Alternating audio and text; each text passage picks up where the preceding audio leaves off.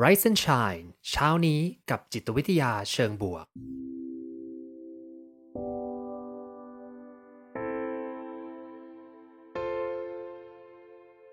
สวัสดีครับยินดีต้อนรับเข้าสู่พอดแคสต์เพื่อทุกท่านอยู่กับผมภูมิธีรพุทธปิติชัดผมเป็นอาจารย์มหาวิทยาลัยและผู้คลั่งไคล้เกี่ยวกับเรื่องราวของจิตวิทยาเชิงบวกและการนำไปประยุกต์ใช้ในชีวิตประจำวันรวมทั้งการทำงานในองค์กรเหมือนเช่นเคยนะครับผมจะมาส่งกำลังใจให้ทุกท่านออกไปทำชีวิตให้น่าใช้ในทุกๆวันกันนะครับแน่นอนว่า Rise and Shine เนี่ยก็ขอขอบคุณนะครับซิงน่าประกันภัยนะครับร่วมสนับสนุนการสร้าง Forward Thinking Community เพื่อให้คุณได้คิดและทำเพื่อชีวิตที่ดีของคุณนะครับหัวข้อวันนี้จริงๆอยากจะมีภาษาอังกฤษด้วยนะ Pessimism versus Optimism นะครับผมแต่ว่าตั้งชื่อภาษาไทยเก๋ๆนะเป็นคำว่ามองโลกแง่ร้ายให้ดีนะแล้วก็มองโลกแง่ดีให้ไม่ร้ายทำยังไงบ้างวันนี้คุยกันนะครับก่อนอื่นต้องเล่าอย่างนี้ก่อนนะว่าการมองโลกในแง่ดีและร้ายเนี่ยมันเป็นสิ่งที่เรามักพูดถึงในหลายๆมุมนะแล้วก็นักจิตวิทยาในยุคหนึ่งเนี่ยก็เชื่อเหลือเกินว่าเรื่องนี้มันมาจากบุคลิกลักษณะนิสัยของเราที่ติดตัวมาแล้วก็อาจจะไม่ได้เปลี่ยนแปลงได้ง่ายขนาดนั้นนะก็คือเชื่อว่ามันมาจาก personality อะไรบางอย่างเนาะแล้วก็ถ้าคนนี้เป็นคนมองโลกในแง่ร้ายเนี่ยคุณก็จะแง่ร้ายแหละหรือถ้าคนนี้เป็นคนมองโลกในแง่ดีเนี่ยคุณก็จะแง่ดีซึ่งจริงหรือเปล่าเนาะแต่ถ้าเกิดว่าทุกท่านที่ฟังอยู่กับผมมานานๆนะก็จะพอเดาธีมได้นะว่าจริงๆแล้วมันไม่มีอะไรที่เป็นมาจากยีนหรือว่าไบโอโลจีเรา 100% นะยีนเราทำงานน่าสนใจกว่านั้นมากเลยนะจริงๆต่อให้มันมีอิทธิพลกับเรามากๆเลยเนี่ยแต่แน่นอนว่ามันมีปฏิกิริยากับสภาพแวดล้อมด้วยเนาะหมายความว่าสมมติว่าเรามีโลกที่สามารถสร้างโคลนให้เกิดมนุษย์แบบเดียวกันได้นะ100 คนเลยแล้วแบบเป็นยีนแบบเดียวกันเป๊ะเลยนะแล้วก็ส่งเขาไปตามที่ต่างๆนะยีนก็อาจจะทำงานแตกต่างกันก็ได้อาจจะมีคนที่มีลักษณะนิสัยคล้ายๆกันแล้วก็คิดอะไรประมาณเดียวกันแล้วก็อาจจะมีคนที่ต่างกันไปบ้างเนาะแต่แน่นอนว่ามันก็มีผลแหละเพราะว่าลักษณะทางไบโอโลจีบางอย่างที่เป็นตัวตั้งต้นของเรานะแต่มันก็ไม่ได้ทำให้เรากลายเป็นคนที่เป็นก๊อปปี้เดียวกันเป๊ะๆ100%เลยนะเพราะฉะนั้นหนังส่วนใหญ่ถ้าเกิดว่าเป็นหนังที่อ่าแม้กระทั่ง Star Wars เองนะมีโคลนใช่ไหมมีโคลนเนี่ยโคลนเขาก็ไม่ได้เหมือนกัน100%นะมีนิสัยที่ไม่ได้เหมือนกันมากขนาดนั้นบางตัวก็แตกต่างกันไปนะเพราะฉะนั้นเรื่องนี้ก็เหมือนกันเรื่องการมองโลกแง่ดีแง่ร้ายนะมันอาจจะติดตัวมาแหละแต่ว่ามันคงจะมีกระบวนการอะไรบางอย่างในระหว่างที่เราเติบโตขึ้นมานะทำให้เราเนี่ยกลายเป็นคนที่อาจจะมองโลกในแง่ดีมากกว่าแง่ร้ายหรืออาจจะมองโลกแง่ร้ายมากกว่าแง่ดีก็ได้เพราะฉะนั้นสิ่งแวดล้อมก็มีผลเหมือนกันถ้าเพื่อนๆที่ติดตามผมนะก็ถ้าจำได้เคยเล่าเรื่องน้องสุนัขไปนะของอาจารย์มาร์ตินเซลิกแมนซึ่งเป็นผู้ก่อตั้งศาสตร์จิตวิทยาเชิงบวกนะที่เขาเอาน้องสุนัขไปไว้ในกล่องแล้วก็ให้น้องสุนัขเนี่ยวิ่งพยายามจะหาทางออกแล้วก็ช็อตไฟฟ้าเนาะถ้าเกิดว่าน้องสุนัขที่เจอช็อตแล้วก็ไม่สามารถหาทางออกได้เนี่ยทำไปบ่อยๆเนี่ยน้องหมาก็จะเรียนรู้ที่จะว่าจะเริ่มที่จะไม่สนใจแล้วว่าจะวิ่งยอมโดนช็อตไปเลยนะก็คือหมดหวังแล้วก็รู้สึกว่ามันไม่ต้องหาทางออกใหม่ๆแล้วเนาะซึ่งถ้ามาเปรียบเทียบกับคนเรานะเหมือนกันเลยครับเวลาที่เราเจอสถานการณ์แย่ๆซ้ำๆแล้วเราก็เริ่มรู้สึกว่าเฮ้ยหรือว่าโลกมันเลวร้ายขนาดเนี้ยมันควรจะมองโลกในแง่ร้ายเป็นหลักๆนะไม่งั้นเราจะผิดหวังเกินไปหรือเปล่ามันก็เลยทำให้เราพัฒนาความมองโลกการมองโลกแง่ร้ายของเรามากขึ้นนั่นเองเนาะถ้าพูดเพิ่มอีกนิดนึงในเรื่องของอาจารย์มาร์ตินเซลิกแมนนะเขาก็บอกว่าจริงๆแล้วเนี่ยมันอาจจะไม่ได้เป็นเรื่องลักษณะที่เป็นยีนติดตัวหรือสภาพแวดล้อมขนาดนั้นนะมันอาจจะเป็นเรื่องของการให้คำอธิบายการที่เรา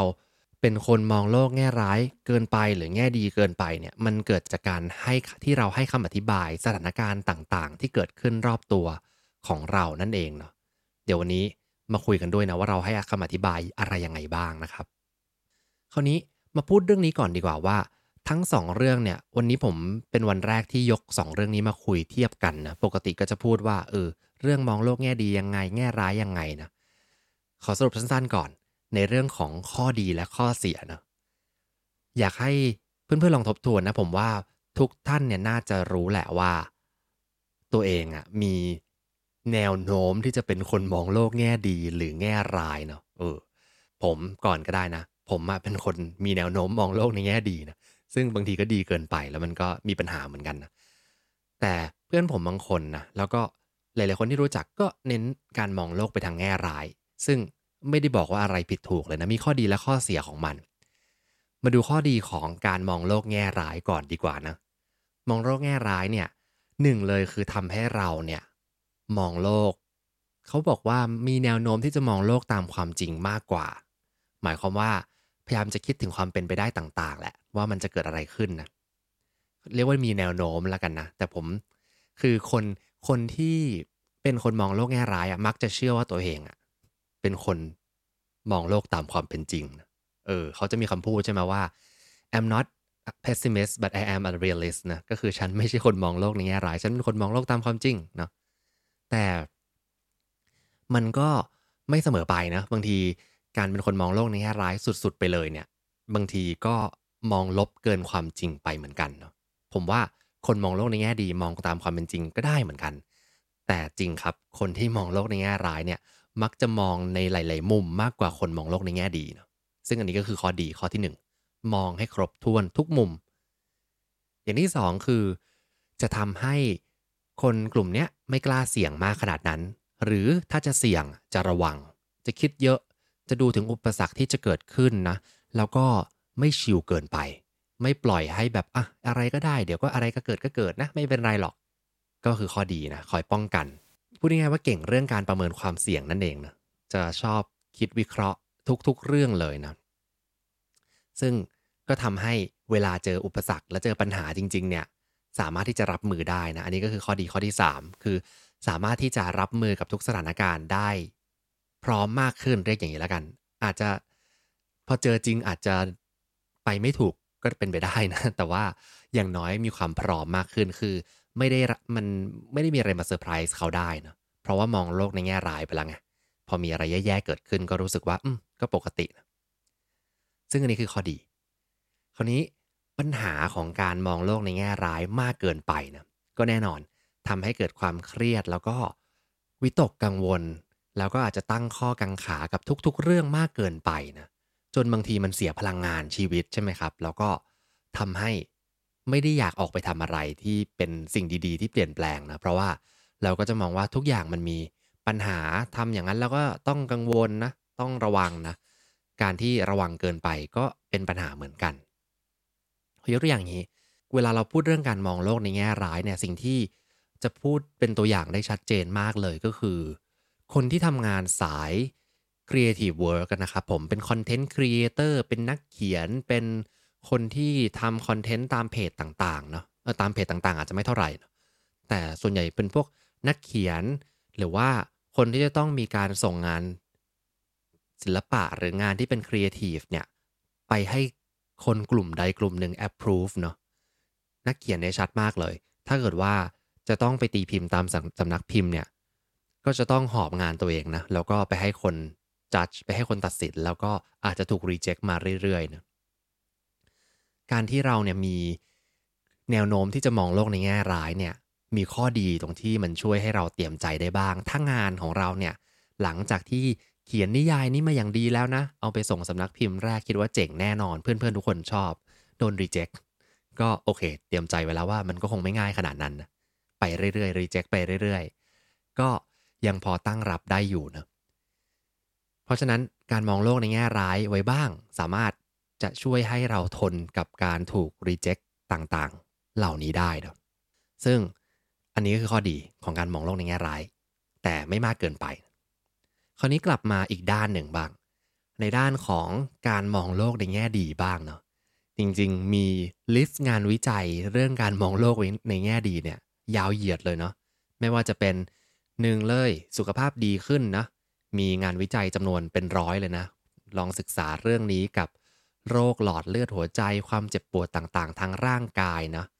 สุขภาพดีขึ้นสุขภาพกายดีสุขภาพจิตก็ดีด้วยเนาะผมว่ามันเกี่ยวพันกัน2เรื่องนี้นะคนมองโลกในแง่ดีเนี่ยมักจะมีอารมณ์เชิงบวกเยอะกว่าคนมองโลกในแง่ร้ายก็คือ default ของเขาอะมันจะเป็นอารมณ์เชิงบวกอยู่แล้วไงพอมันมีอย่างนี้เรื่อยๆนะมันก็ใจก็ส่งผลต่อร่างกายนะร่างกายกลับมาส่งผลดีต่อใจอีกนะก็ทำให้เกิดประโยชน์ดีๆเต็มไปหมดเลยนะ รวมถึงมีแรงจูงใจที่จะออกไปทำในเรื่องที่คนมองโลกในแง่ร้ายเกินไปไม่ทำเนาะเพราะว่าเชื่อแหละว่ามันก็คงจะมีเรื่องดีๆเกิดขึ้นนะเราให้ความอธิบายว่าสิ่งที่มันจะเกิดขึ้นมันจะต้องดีแหละก็เลยออกไปข้างนอกไปทำนู่นทำนี่นะสร้างความเปลี่ยนแปลงดีๆได้นะซึ่งเมื่อกี้ถ้าคนที่มองโลกในแง่ร้ายเนี่ยเก่งเรื่องการประเมินความเสี่ยงนะคนมองโลกในแง่ดีเนี่ย จะเก่งเรื่องของความรู้สึกในเชิงบวกนี่แหละเนาะเพราะฉะนั้นก็เป็นแนวโน้มของคน2ประเภทที่ไม่เหมือนกันคราวนี้ปัญหาล่ะเมื่อกี้พูดถึงข้อดีนะปัญหาของการที่เราเป็นคนมองโลกในแง่ดีเกินไปครับอาจจะตรงกันข้ามกับคนมองโลกในแง่ร้ายเมื่อกี้นะคือเราก็จะไม่ได้เตรียมใจรับมือกับความเจ็บปวดขนาดนั้นเนาะ เช่นเวลาฟังข่าวร้ายมานะรู้สึกพังเลยเนาะเวลาเจอสถานการณ์ที่รู้สึกว่าไม่ได้เตรียมใจมาก่อนเนี่ยเหมือนถูกดึงออกมาจากทุ่งลาเวนเดอร์เลยนะลาเวนเดอร์ที่ถูกเผาเลยนะก็จะจุกแล้วก็จะเจ็บกว่าคนที่มองโลกในแง่ร้ายและเตรียมตัวไว้แล้วเนาะรวมถึงปัญหาอีกเรื่องหนึ่งก็คือว่าจะเป็นคนที่กล้าเสี่ยงเกินไปนะผมเนี่ยอ่าก็เป็นคนที่ ถ้ารู้ตัวเองก็คือเป็นคนมองโลกในแง่ดีนะแล้วก็ถ้าไปที่ลาสเวกัสก็คือเมืองการพนันนะผมก็จะมี default ของตัวเองเลยว่าไม่เล่นเลยเพราะรู้ว่าถ้าเริ่มเล่นเมื่อไหร่เราก็จะเสี่ยงได้เต็มที่เลยนะโดยไม่มีสติซึ่งเพราะมองว่าเดี๋ยวมันก็คงจะมีสิ่งดีๆกลับมาแล้วมั้งก็เลยไม่เล่นอะไรเลยนะอย่างมากก็แค่จะโอเค$20อยู่ในมือนะแล้วก็ไปลองหาอะไรถ้าหมดก็หมดจบไปอย่างเงี้ย เพราะว่าถ้าไม่ตั้งเงื่อนไขกับตัวอย่างนี้ไว้นะแย่แน่ก็เลยเป็นปัญหาเหมือนกันนะถ้าใครที่มองโลกในแง่ดีมากๆอาจจะมีความเสี่ยงแบบไม่คิดหน้าคิดหลังเกินไปอืมคราวนี้กลับมาที่ตัวอย่างที่เล่าให้ฟังตอนแรกนะครับผมคนทำงาน Creative Work นะคนที่ถูก reject บ่อยๆใช่ไหมครับผมถ้าเป็นคนที่มองโลกในแง่ดีมากเกินไปนะบอกว่าเนี่ยงานหนังสือที่ฉันเขียนมาเนี่ยเป็นนิยายที่เจ๋งมากๆเลยแล้วก็พร้อมที่จะให้สำนักพิมพ์ตีพิมพ์แล้วนะปรากฏไปถึงสำนักพิมพ์ถูก reject นะแล้วก็ไม่ได้เตรียมใจไว้ก่อนอันนี้คือผิดหวังแล้วก็เสียใจมากเลยเนาะ เคยเล่าไปไม่รู้ในหลายๆที่นะใน Clubhouse หรือว่าในรายการอื่นๆของเพื่อนๆเนี่ยนะครับก็อาจจะของผมเองเนี่ยเคยถูกรีเจ็กแล้วก็เจ็บจุกเหมือนกันเนาะคือตอนที่สมัครเรียนมหาลัยตอนปริญญาโทเนาะตอนนั้นเนี่ยก็ไม่ได้เตรียมใจว่าจะถูกรีเจ็กเลยก็คือมองโลกในแง่ดีสุดๆว่ามันจะต้องได้แหละก็สมัครไปที่เดียวที่เราต้องการนั่นแหละจะไปเตรียมอะไรนะเสี่ยงไปเลยเนี่ยแหละ มองโลกในแง่ดีสุดๆ พอรู้ข่าวว่ามันไม่ใช่ตามที่เราหวังเนี่ยก็คือจุกไปสักพักหนึ่งเหมือนกันนะแต่ข้อดีของการที่ผมไม่รู้นะนี้ประสบการณ์ส่วนตัวแล้วกันนะไม่ได้เอางานวิจัยมาเล่านะข้อดีของการที่เป็นคนมองโลกในแง่ดีเกินไปมันอาจจะจุกเจ็บแล้วก็เสียใจนะแต่ว่าพอมีสติเรากลับมาลุยได้ใหม่นะเราก็จะบอกว่าโอเคไม่เป็นไรไปต่อมี resilient นิดนึงนะก็คือไม่ได้มองว่าทุกอย่างมันจะร้ายเกินไปคราวนี้ ที่เล่ามาเร็วๆผมชวนเพื่อนๆคุยอย่างนี้เราอะจะชอบมองว่าการมองโลกแง่ดีและแง่ร้ายเนี่ยมันเป็นขั้วตรงข้ามกันเนาะเมื่อกี้ผมก็พูดไปในเชิงที่มันเป็นขั้วตรงข้ามเนาะก็คือถ้าเกิดคุณเป็นคนมองโลกในแง่ดีมากๆเลยเนี่ยคุณก็คงไม่มองโลกในแง่ร้ายนะซึ่งมันก็ make sense ใช่ไหมครับข้อดีของการมองโลกในแง่ดีก็จะเป็นข้อเสียของการมองโลกในแง่ร้ายนะมันก็จะสลับกัน แต่ในความเป็นจริงนะ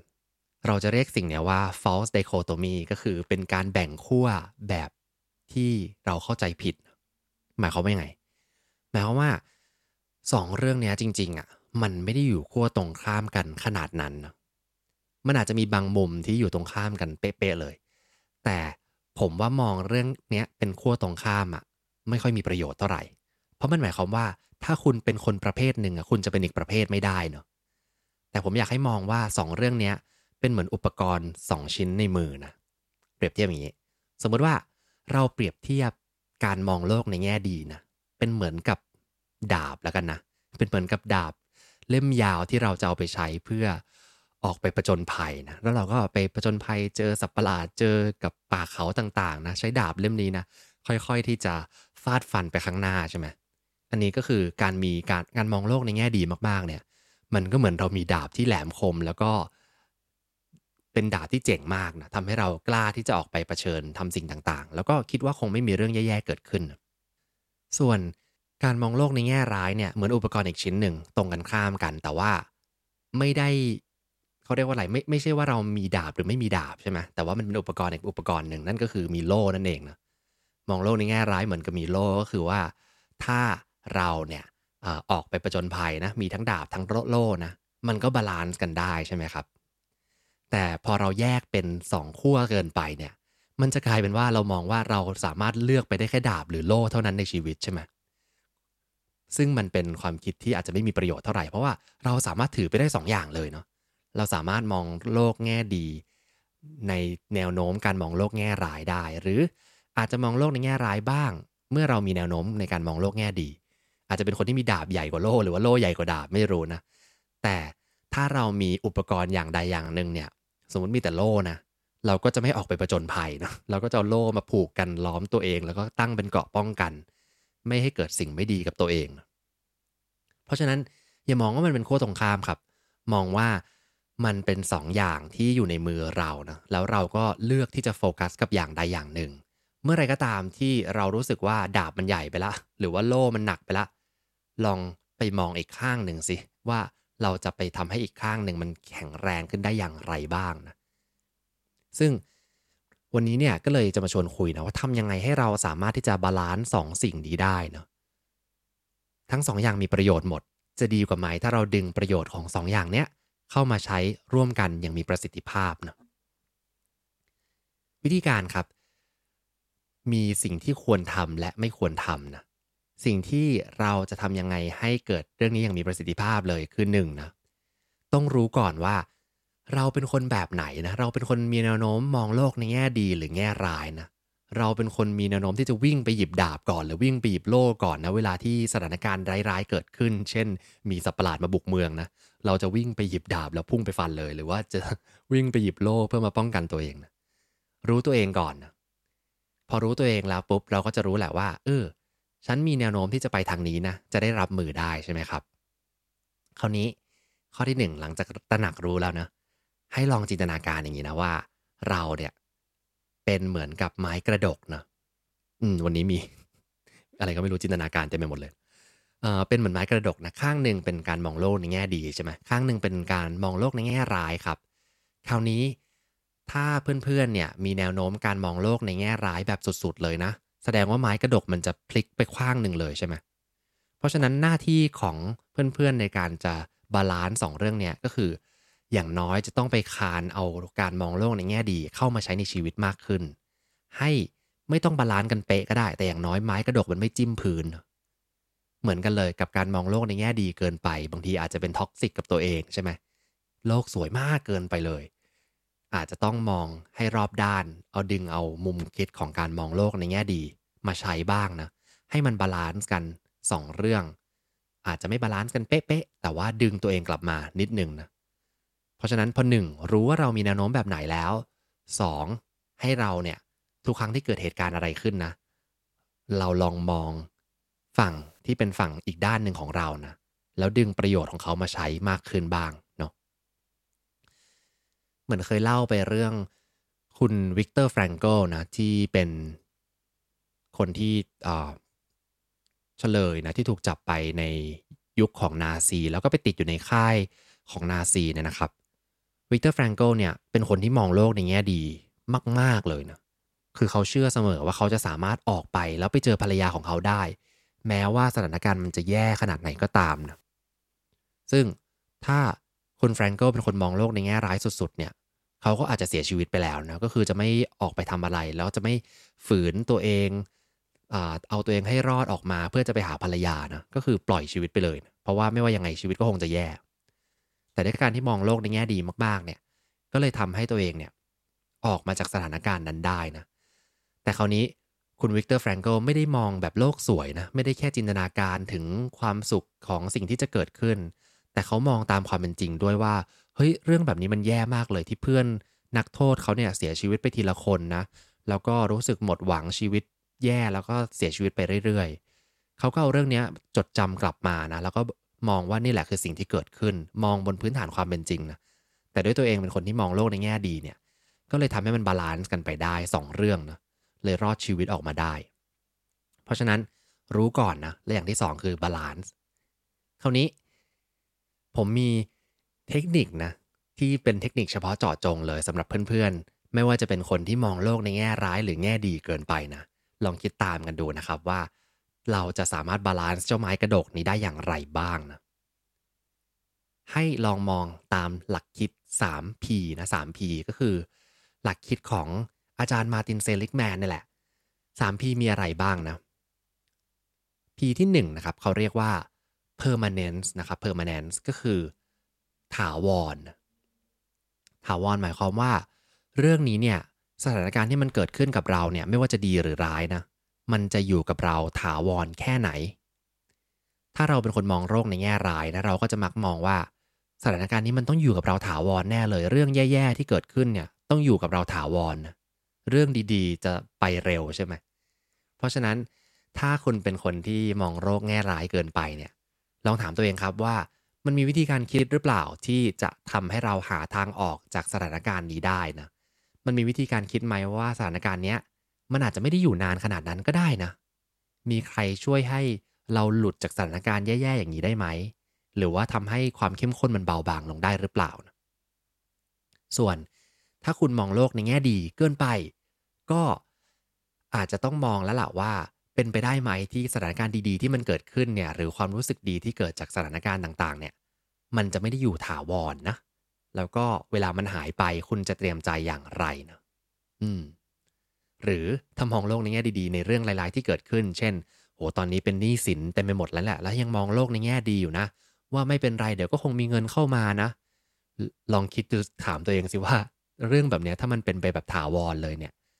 คุณจะทำยังไงเนาะจะหาวิธีป้องกันอย่างไรเห็นไหมครับว่า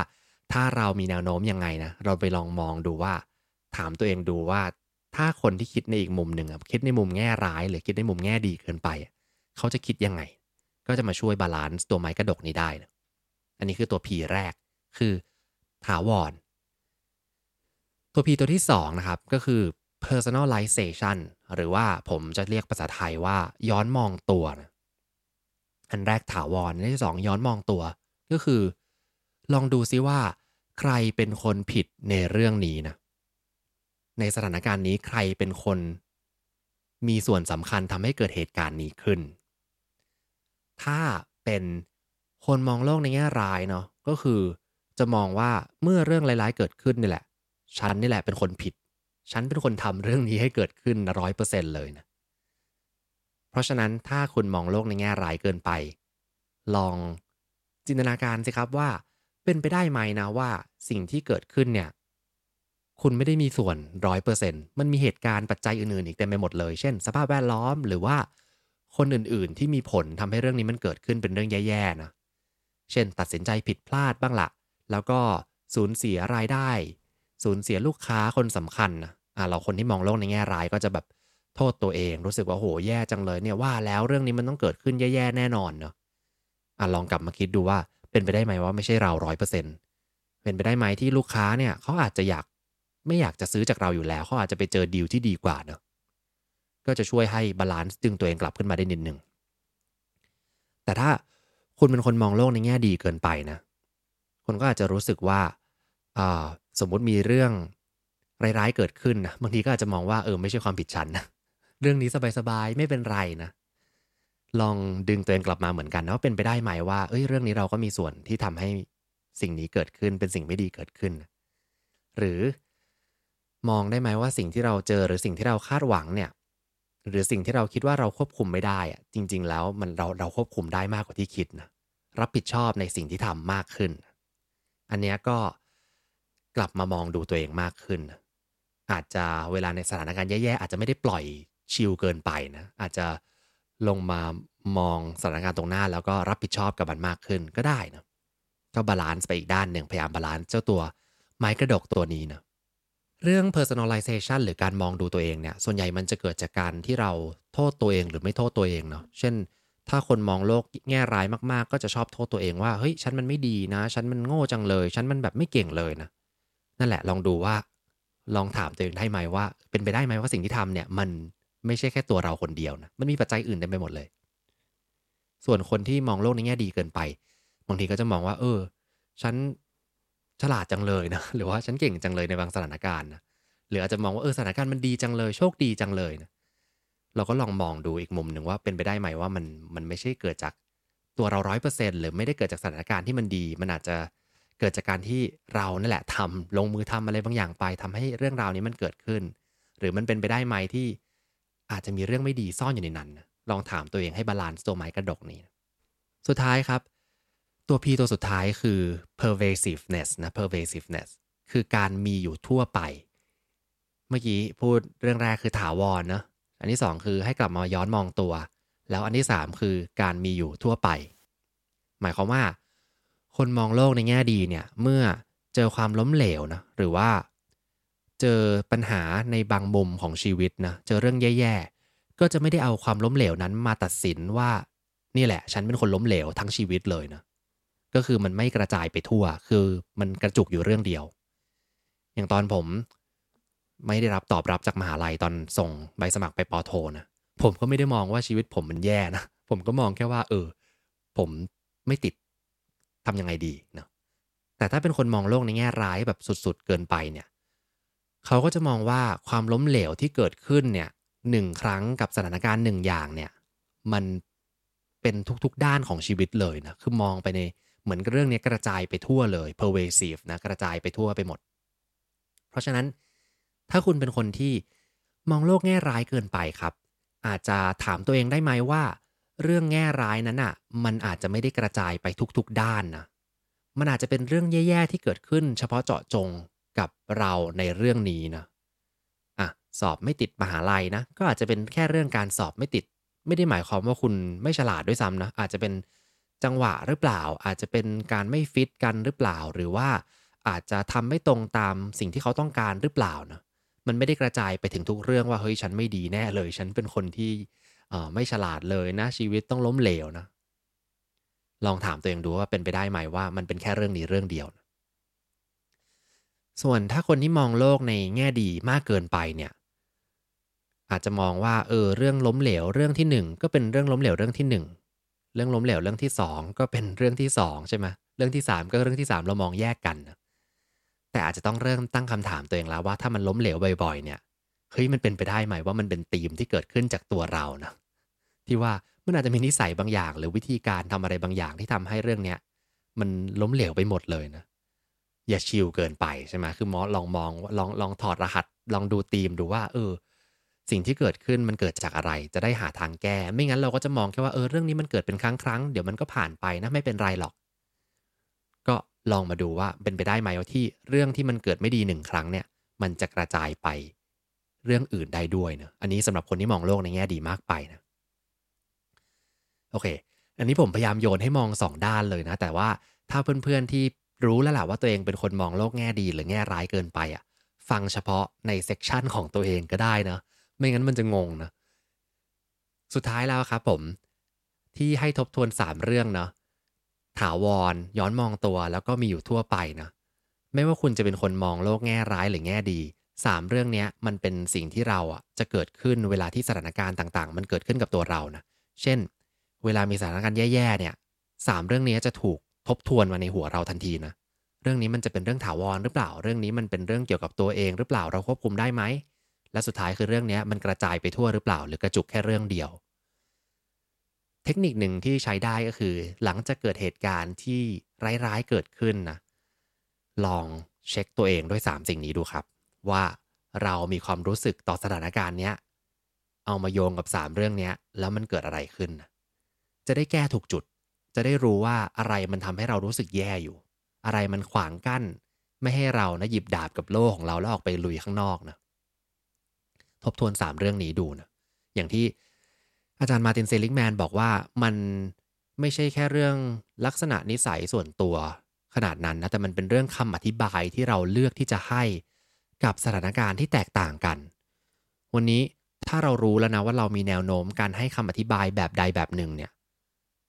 เราวิธีการเปลี่ยนก็แค่เปลี่ยนคำอธิบายเท่านั้นเองเนาะเพราะฉะนั้นการตั้งคำถามที่วันนี้ผมชวนคุยมันอาจจะช่วยให้เพื่อนๆเนี่ยเปลี่ยนคำอธิบายจากการที่เรามองโลกแง่ร้ายสุดๆหรือแง่ดีสุดๆเนี่ยบาลานซ์2เรื่องนี้ให้ได้มากขึ้นนะครับผมชอบคำพูดหนึ่งนะที่เป็นโค้ดที่ได้ยินกันบ่อยๆแล้วก็เป็นโค้ดที่ใช้แทนหัวข้อในวันนี้ได้ดีมากๆเลยนะการมองโลกแง่ร้ายให้ดีและการมองโลกแง่ดีให้ไม่ร้ายเนี่ยคือคำพูดที่ว่า hope for the best นะแล้วก็ prepare for the worst ก็คือคาดหวังถึงสิ่งที่ดีที่สุดที่อาจจะเกิดขึ้นนะคือใช้ดาบของการมองโลกในแง่ดีเข้ามาถือในมือนะแต่ก็อย่าลืมเตรียมตัว for the worst เตรียมตัวสู่สถานการณ์ที่แย่ที่สุดคิดถึงความเป็นไปได้ทุกๆอย่างที่มันอาจจะเกิดขึ้นในทางที่ไม่ดีนะแล้วก็หยิบโล่นั้นมาเพื่อป้องกันตัวเองของเรานะเพราะฉะนั้นไปใช้ชีวิตต้องมีทั้งดาบและโล่นะอย่าลืมป้องกันตัวเองด้วยแล้วก็อย่าลืมที่จะออกไปใช้ชีวิตออกไปทำในสิ่งที่เราต้องการโดยที่ไม่กังวลมากเกินไปนะครับวันนี้ก็เลยประมาณนี้นะให้เรามองโลกแง่ร้ายให้มันดีนะแล้วก็มองโลกแง่ดีให้ไม่ร้ายนั่นเองนะครับแน่นอนว่า Rise and Shine ขอบคุณซิกน่าประกันภัยด้วยนะครับที่ร่วมสนับสนุนการสร้าง Forward Thinking Community เพื่อให้คุณได้คิดและทำเพื่อชีวิตที่ดีของคุณนะครับขอบคุณที่ติดตามหากสนใจคอนเทนต์แบบนี้อย่าลืมกด subscribe ตามช่องทาง podcast ของท่านและสามารถติดตาม Facebook Group โดย search Rise and Shine เช้านี้กับจิตวิทยาเชิงบวกวันนี้ขอให้ทุกท่านมีความสุขออกไปทำชีวิตให้น่าใช้ออกไปตามหา what makes your life worth living กันนะครับ